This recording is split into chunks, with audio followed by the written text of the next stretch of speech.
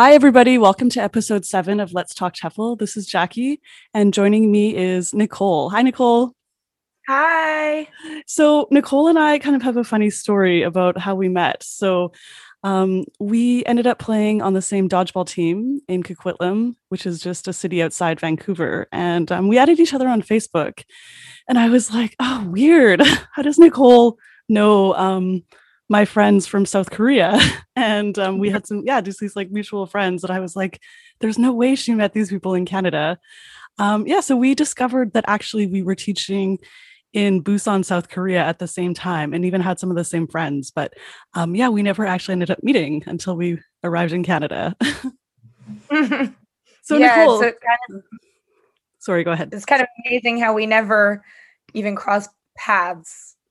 Like there's not that big of a community in Busan of expats. So it was kind of weird to come back and be like, how were we in the same place at the same time and didn't even know it? I know it was weird, but we did live in opposite ends of the city. So that maybe explains it a little bit. But I mean, it's weird that we never just randomly, like, all the expats would just hang out at the beach all the time and you'd like see your friend that you Yeah. knew and just like say hi. And then they'd have friends with them and you'd like get introduced to them. It was strange. It was strange that we never ended up doing that. But anyway, we know each other now. so, Exactly. so Nicole, how long were you in Korea for? I was in Korea for 3 years. 3 years from 2012 to 2016 with like a 4 month break at home in between that. Cool. So we've already talked so much about teaching in Korea. Jennifer, the other co-host, and I, that was where we had taught for about 10 years each. So I think maybe our listeners are getting tired of hearing about Korea, I think.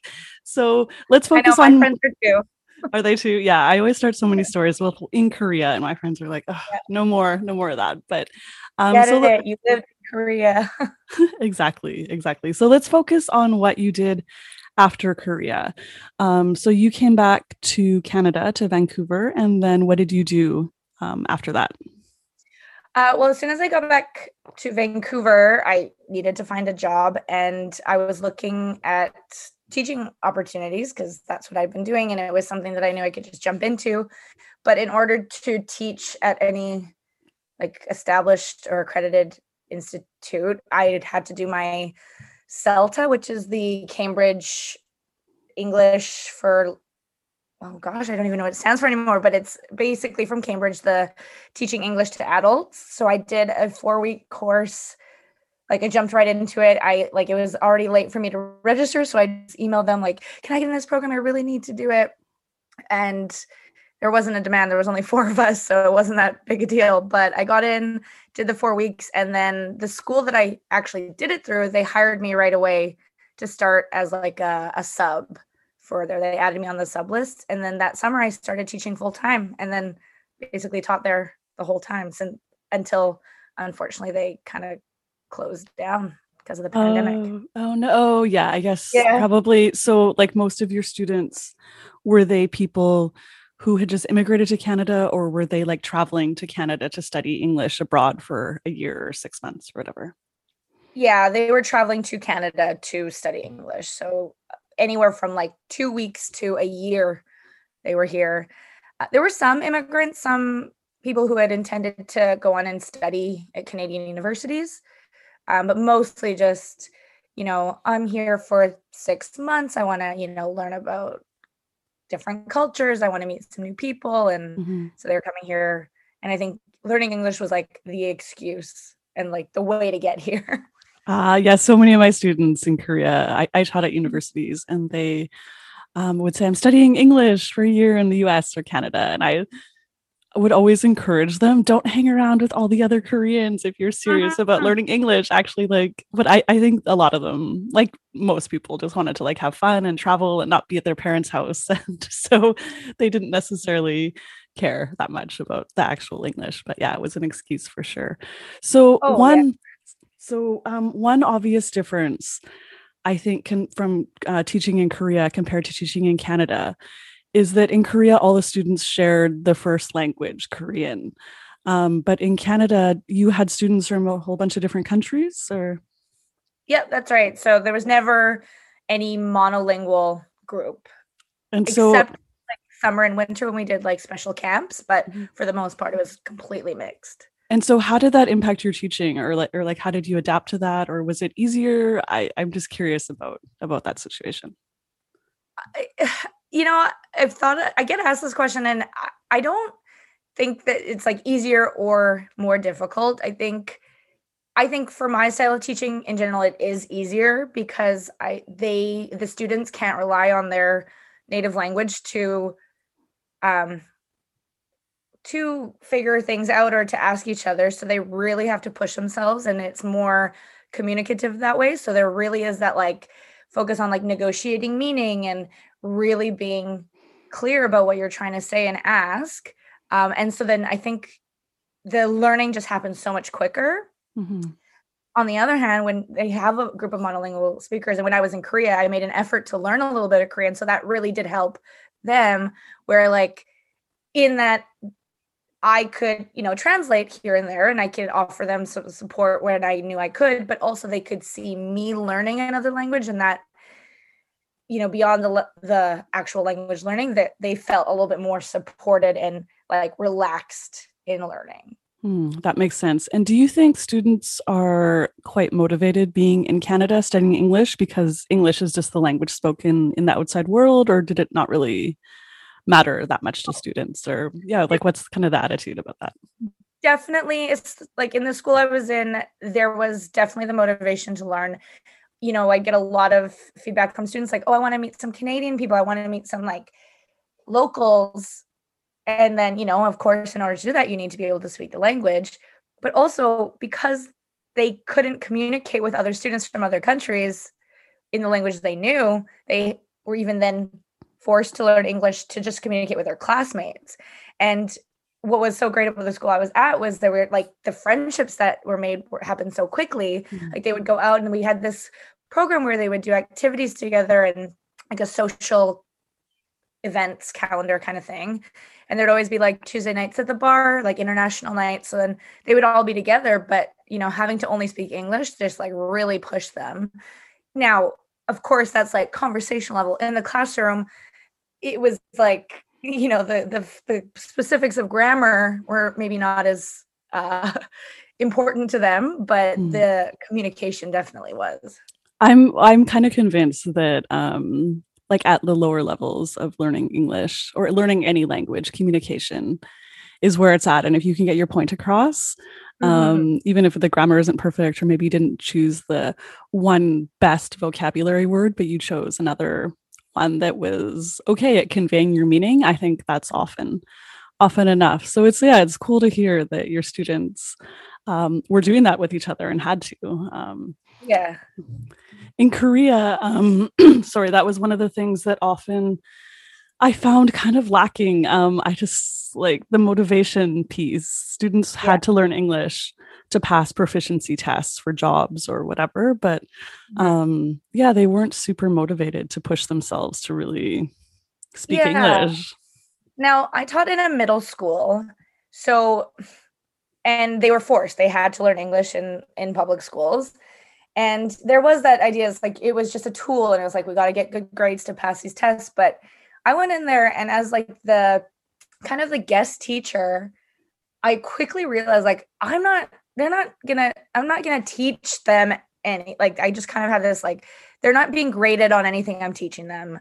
Like they're not, my classes aren't important. I don't really have any authority in like how to assess or whatever. That was all in the hands of the teachers that were there. So I made it my goal just to go in there and make English as fun as possible so that they enjoyed learning English.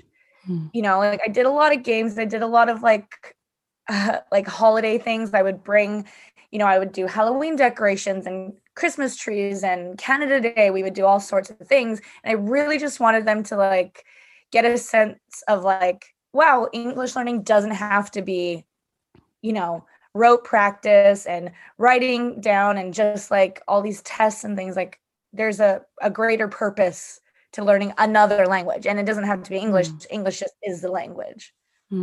I worked at this one university, and it was a science and engineering school. So the students obviously were good at math and science, but maybe less so good at languages. And they were required to take a year of freshman English. Just the government policy requires that. So Yeah. my boss, we were like, oh, like the teachers, it was a struggle for sure. But our boss told us just make English fun, and like the goal is that they don't hate it at the end of the year. Yeah, And so I kind of exactly. took that in mind. I was just like, okay, well, yeah, they might learn some things. Obviously, I wanted to help them improve their English skills, but like I just wanted to make it fun. And I just was like, this can be the class they can come to and just have a moment of like happiness in their week and not Yeah. learning about like serious math and science stuff. So Yeah, like a brain break, but also in that it's the confidence piece too, right? Like mhm, if they feel like English isn't this scary thing, then they're going to be way more interested or motivated or just like less hesitant to even try, mhm, right? So I think that making it fun and just changing the perception of it, like I thought that was really important, and I think I succeeded for the most part. I mean, there's kids that, you're never going to reach every student, or you should try, but if you reach 90% of them, I think you've still succeeded. oh yeah, for sure. Yeah, there's Yeah. always going to be a few students who just, no matter what, are not, for whatever Mm, reason, they have their own things going on that are not excited about English, and that's totally okay. I understand. I get it for sure. mhm. So something I'm curious about. I did the CELTA while I was in South Korea at the British Council, and it changed my teaching style for sure, in a lot of ways. So yeah, I'm curious. You had taught in Korea, and then you did the CELTA, and then you taught in Canada. So did it change your teaching style or have impacts on that, or what kind of things did you like pick up from that class? Um, yeah, Sorry, that's to a be hard honest, question. Maybe I yeah, didn't it is a ask you hard that question. before. No, that's okay. That's a really good question. And I went into it being like, well, I've already taught for 3 years. I know what I'm doing. So I was honestly like, my ego was there and I was prepared to just like whip through it and just get the certificate so I could start teaching. And it really helped my like organization and like lesson planning, because lesson planning was not really something I did a lot of because I followed a book in Korea and they wanted me to follow the book. So I really just I didn't have to plan special lessons. But now starting from scratch, where like I had to choose a grammar point and I had to develop a lesson around it or whatever it was, it really gave me like an abundance of like resources and different ways to go around it, and assessment as well, just like the ways that we can assess learning and things like that. But I mean, as with anything, I think the most learning happened when I started teaching adults here, and there was like I was responsible for their assessment and I was responsible for all aspects of their learning, not just like the 40 minutes a week I saw them in Korea. Yeah, for sure. Yeah, the CELTA really helped me solidify lesson planning in my Mm-hmm. head.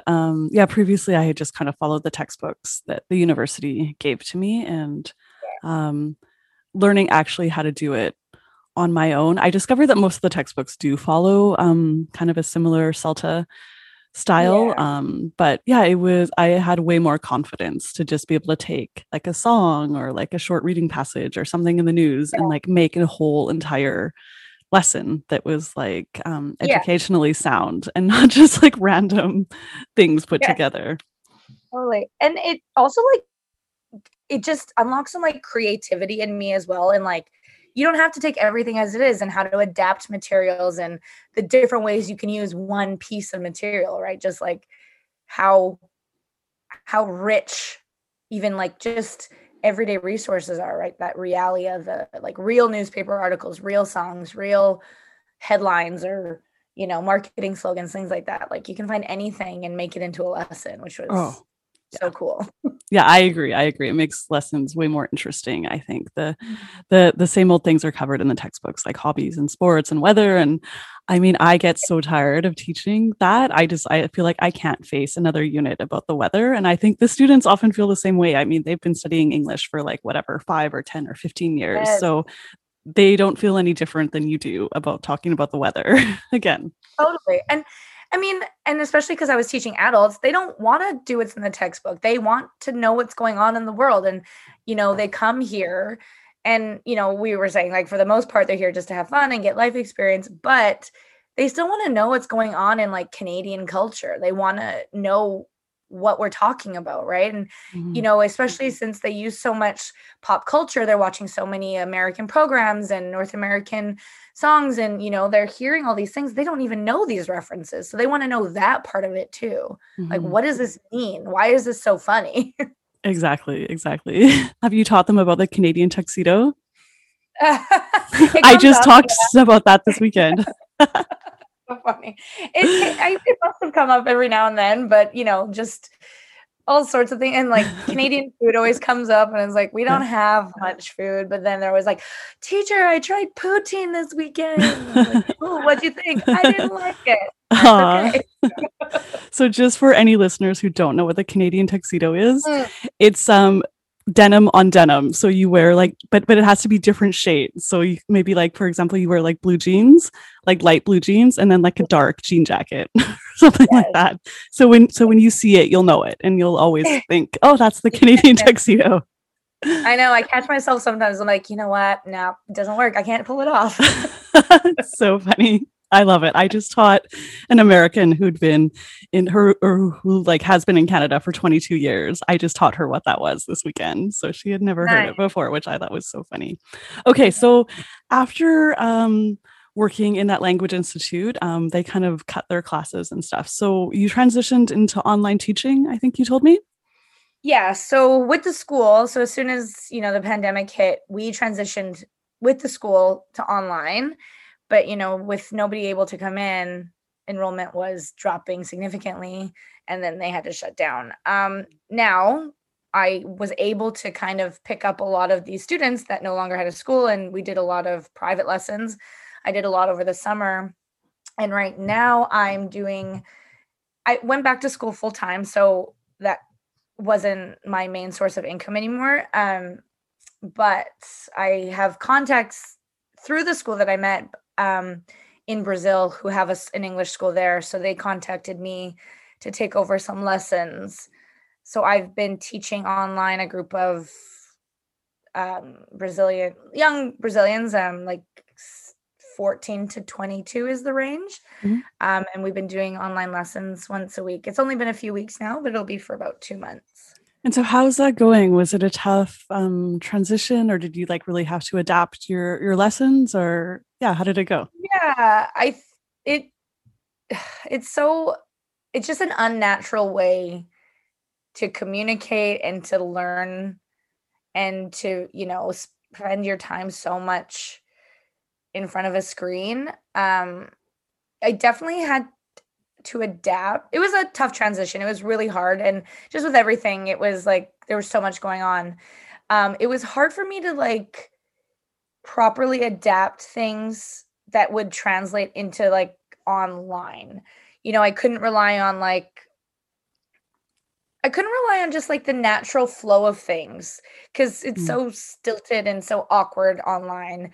But so what ended up happening is I relied a lot more on like worksheets and online resources, and just without really putting that effort into adapt them, I just kind of use them as is. So I felt like my teaching suffered a lot, just I because I almost like couldn't even put that the same amount of effort into it. Mm. Now, with that being said, the students were also just not, they weren't as engaged. They weren't as This was just in the beginning. I mean, so that was like my level of effort matched their level of effort. So everyone kind of agreed, like, this is good enough.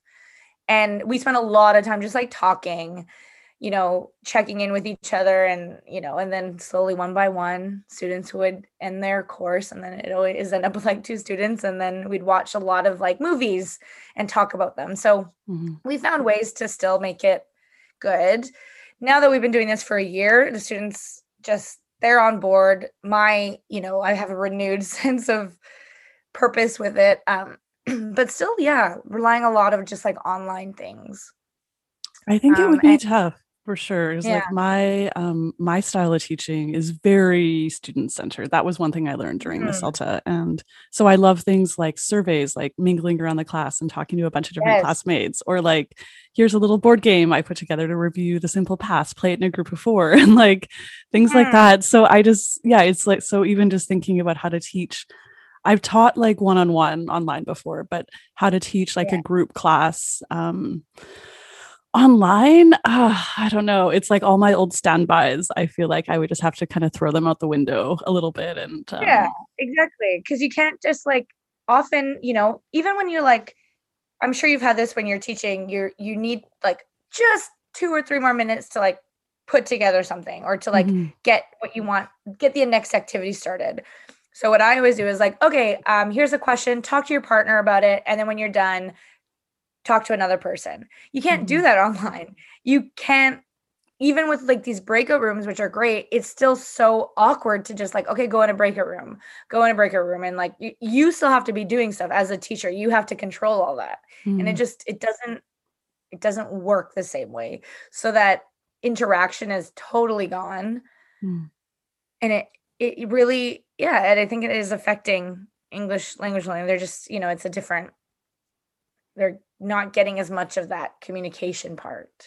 Yeah, it's interesting. Like I can see if you're like in a math or science lecture and someone's just lecturing in a big hall at a university or someone's lecturing online, like this, it's the same. It's basically it's the same. But like language learning is all about communication. So Yeah. doing that online, I think it's tough. I can imagine. Yeah. Yeah, It's for just sure, not not how it's easy. meant. It's not how it's meant to be learned, right? Hmm. Hmm. Yeah. All right, Nicole. So you've taught in a few different situations in Canada and Korea and then online. So if you have maybe someone who's just finishing up university and they're thinking about getting into TEFL or teaching ESL, do you have any like advice you would give them or thoughts about that? Or yeah, so what would you say to them if they asked you? Um, I would say definitely go abroad if you can. Like obviously this is post-COVID, post-pandemic world. If you can go anywhere, go. It like because it if you're trying to teach English, you could teach English in Vancouver in Canada, of course. But I guess sorry, let me backtrack a little. It depends what Sure. they want to get out of it, right? If they're really passionate about teaching English and getting in the field, there's a lot of really good schools in Canada that you could do that at. And you could totally, hone your craft and develop and grow and advance in the field within the country that you're in, Mhm. especially in an English speaking country. But I just think, if the goal with teaching ESL, as was mine, was to, kind of broaden my world views. Because the best thing about teaching English here to an international school was meeting all the different people and their cultures. So if that's your goal and to kind of widen it, go abroad. There's so many opportunities. There's just like almost every country has some kind of English language program or a need for it. So if you can go, you do get certified. Like CELTA is great. If you can get a TEFL or a TESOL, do it.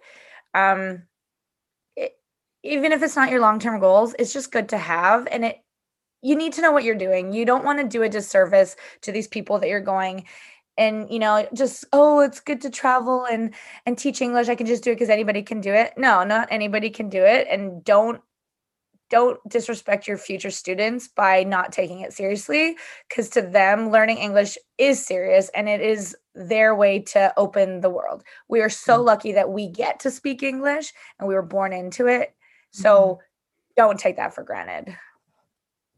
That's some great advice. I love that. Yeah, it actually is a skill. And it's, yeah, Yeah. I taught for a few years and then I got to the point where I was like, oh, I really should take a course. Just like I mostly did it as a motivation to put on my resume. So to have the experience plus Mhm. the education. But after Yeah. taking the CELTA, I was like, oh, I should have done this like 5 years ago and been a way better teacher Totally. for all I those mean, years. That's why I went to Korea. Honestly, I had finished my degree and I was like, I haven't done anything with my life. I need to go and experience the world. And I didn't even like teaching when I first started, but I was like, well, I'm here for a year. I gotta take it seriously. And then when I did and I started putting that effort in, connecting with the students, that's when I fell in love with it. Mm. And then I would like get my mom to send me all my old books that I got from university because I did my degree in linguistics and I did a TESOL through SFU. So she sent me all my like teaching books and I was like highlighting and making notes and I would like really did put that effort in. But Yeah. it took me 3 months to get there, unfortunately. Yeah, that's amazing. That's amazing that you you got your mom to send you all your old textbooks from your classes. It's time for the teaching tip of the week. This week's tip is a non-musical version of musical chairs. It's called Trainwreck. To play this game, all of the students should be seated in a circle with one student standing in the middle. So that student should not have an empty chair. That student will say one true thing about themselves. And that could be some sort of description, I have brown eyes, or it could be a fact, like I live with my mom, my dad, and 2 brothers. For every student in the class that statement is true, they should all stand up and change chairs, but they cannot move to the chair next to them. So, for example, if 2 students sitting next to each other both stand up, they cannot switch chairs. They have to move at least 1 chair farther away. So all the students will run around, find a new seat, and the new person who is left standing, because there is 1 student too many for the number of chairs, that student is now it, and they will stand in the middle, and it's their turn to share a fact. So obviously you can continue to play this on and on until everyone has had a chance, or just for a time limit. All right, I hope you give this a try. If you do and it works out well for you, please let us know. Thanks a lot. All right, so I think that's maybe a good place to wrap up. Thanks so much, Nicole. It was really interesting hearing about teaching in Vancouver and teaching online as well. So if anyone wants to check out more information or all the other episodes, you can go to eslactivity.org/podcast. And please like us, subscribe, tell your friends, leave a review, and we would definitely appreciate it. And we'll see you in a couple weeks, everyone. Thanks, Nicole. Thanks, Jackie. Okay, bye, everybody. Bye.